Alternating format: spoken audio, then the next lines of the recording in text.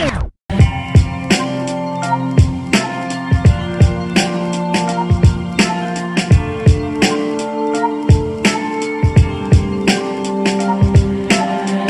it going, everyone? This is Eric from Geeks Crossing, and yeah, today I'm talking about Kirby. My god, it's been a while since I've done a Kirby episode on this podcast.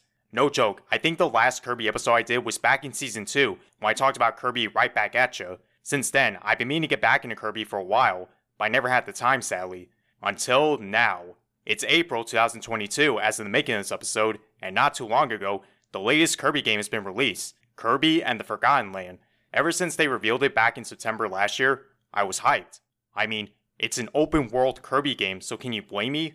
In retrospect, this did feel inevitable, seeing as how other big Nintendo IPs had their own share of open world games. Most notably, Mario, Zelda, and of course, Pokemon. So it's nice to see Kirby receive the same treatment, but the real question is, did it work? Because as we established before on this podcast, visuals aren't enough to give any form of media praise, but this is Kirby we're talking about. And more often than not, their games never disappoint, to an extent. So I figured, why not give a quick review of the latest Kirby game and see if it's worth all the hype. Fans of this podcast might recall I did a similar episode like this back in Season 2, when Super Mario 3D World plus Bowser's Fury came out. And to be honest, I kinda miss doing episodes like that. Besides, the other geeks aren't nearly into Kirby as much as I am.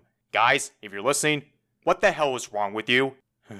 Anyway, the format will pretty much be the same as any other review I do, except I'll be saving my rating for the end. Come to think of it, I don't think I gave Bowser's Fury a rating when I did that episode. Whatever, that's in the past, and this is now, said some sort of famous person.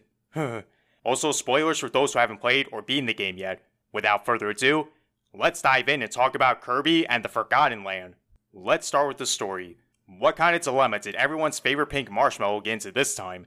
The Waddle Dees get kidnapped by a group of mammal-like beings called the Beast Pack, and are being held captive in a mysterious realm called the New World, aka the Forgotten Land. Kirby must travel to this new world and rescue the Waddle-Dees with help from Effelin. I probably butchered that, but then again so did everybody.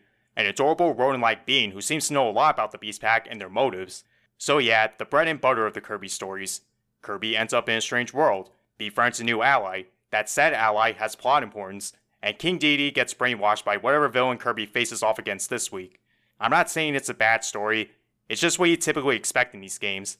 In case you're wondering who the villain is, this time we have Leongar, again I probably butchered it, who's not only the leader of the Beast Pack, but he's actually the pawn of a much greater threat that wants to absorb all the beings in both Dreamland and the New World to become unstoppable. In this case, the true villain is Fecto Fargo, who turns out to be the evil counterpart to Effelin.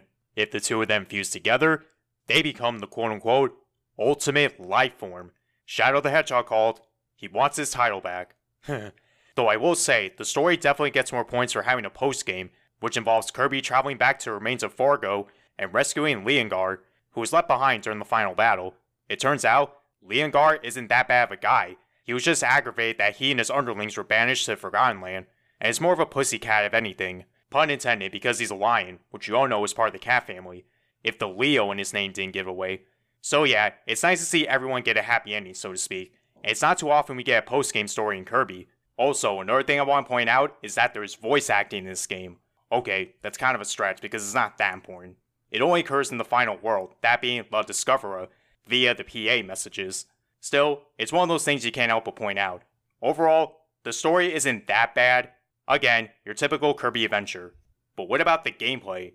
As I mentioned before, this game brings Kirby to the open world setting and it doesn't disappoint, bringing everything you expect from Kirby's 2D levels and evolving them into a 3D environment. The gameplay itself? Come on, it's Kirby! We all know what he does. He runs around, floats in midair, collects hidden goodies, and of course, copy the abilities of whatever enemy he inhales. However, Kirby gains a new technique in this game called Mouthful Mode. This allows him to inhale large objects, and instead of swallowing them, he'll turn to the shape of that said object, such as a car, a traffic cone, a light bulb, a freaking vending machine, and so much more. And these forms are necessary to complete each level. This was honestly the main highlight for me because I had a lot of fun utilizing all these different forms. Now that I think about it, this mechanic does retcon the idea that Kirby's stomach is a black hole, so he should theoretically inhale any object regardless of its size. Nonetheless, this was a fun gimmick and it helped make the game stand out. And if you're playing this game in co-op mode, Bandana D will appear and help out Kirby in each level. Makes sense because his brethren are in trouble. Obviously, he doesn't have the same abilities as Kirby, but he has a spear and he knows how to damn use it. I know I keep saying this, but Bandanity deserved to be in Smash Ultimate. He's not just some Waddle Dee with a beautiful silky blue bandana. He's a Waddle Dee with a purpose in life. There's also objectives you need to complete in each level. Some are easy to clear, while others, not so much. Damn time trials. Still, your main objective for each level is to save the Waddle Dees that are being held captive. Usually 3 to 5 are saved in each level, with additional ones being found if you complete any of the secret objectives. Of course, you need to collect a certain number of them to unlock the boss areas and trial missions dedicated to certain copy abilities. Speaking of which, the Waddle Dees are then relocated to the appropriately named Waddle Dee Town, the game's hub world essentially. The more Waddle Dees you save, the more expansive the town gets. This includes, but not limited to, a cafe where you get to purchase recovery items, an item shop where you get to purchase brief enhancements, whether that be an additional health bar, or an increase in either attack or speed, a post office where you get to collect and send gifts to your friends via internet, gacha machines where they give you many different amiibos, and my personal favorite, the workshop, where you get to upgrade your copy abilities using these rare stones you obtain after beating those trial missions, and of course, having the right blueprints. This was another highlight for me because we never had anything like this before. Granted, we had games like Crystal Shards or hell, even Star Allies, which involve combining abilities, but never enhancing abilities to make them stronger and more versatile than ever before. For example, level 2 for Hammer Kirby is Toy Hammer Kirby, which is self-explanatory. Level 3 for Fire Kirby is Dragon Fire Kirby, where his flames are purple and he air dashes in the shape of a dragon. And level 3 for Sword Kirby is Meta Knight Sword Kirby. Yes, Kirby wields the same sword, wears the same max that Meta Knight has, while also replicating his signature abilities. Holy crap, that's insane! You can also test out those new abilities on Mr. Sandbag, the spiritual and physical successor to once beloved and greatly abused Sandbag from the Smash Bros. Series. F's in the chat for the Sandbag and Mr. Sandbag for that matter. They don't deserve all this abuse. It may not look like it, but these two have feelings outside their lifeless bodies made out of sand. I'm probably taking this analogy too far, but I don't care. Anyway, Waddle Dee Town also has fun minigames you can play in your spare time, like Tilt and Roll, where you have to use motion controls to roll this tiny Kirby ball through a steep obstacle course, which I can't accomplish for the life of me. The Fishing Pod, where Kirby can fish up blippers at any size, and it's a hell of a lot better than Big the Cat's fishing levels from Sonic Adventure. That's right, Big. Even after 20 years, your levels still suck. And of course, the Coliseum, where you rebattle previous bosses you fought throughout the main and post-game story, including Meta Knight, who's your final opponent in the first cup. I know, this appeared in past titles, but it's still a lot of fun. It's also noted that this game comes with 2 different settings, Wild Mode and Spring Breeze Mode, which are essentially the game's hard and easy modes respectively. For the record, I played this game on Wild Mode, and I didn't find it all too difficult. Then again, I kinda blazed through the opening text, so I ended up picking this mode by accident. But I didn't have anything to worry about in the end. Unfortunately, with every game, there are flaws. But luckily, there weren't too many things that annoyed me. I guess one minor complaint I have is the trial missions you do in each world. They can be fun and challenging, no doubt, but when they show you the best time for each mission, it gives you that false impression that if you beat the best time, you'll get another rare collectible or something.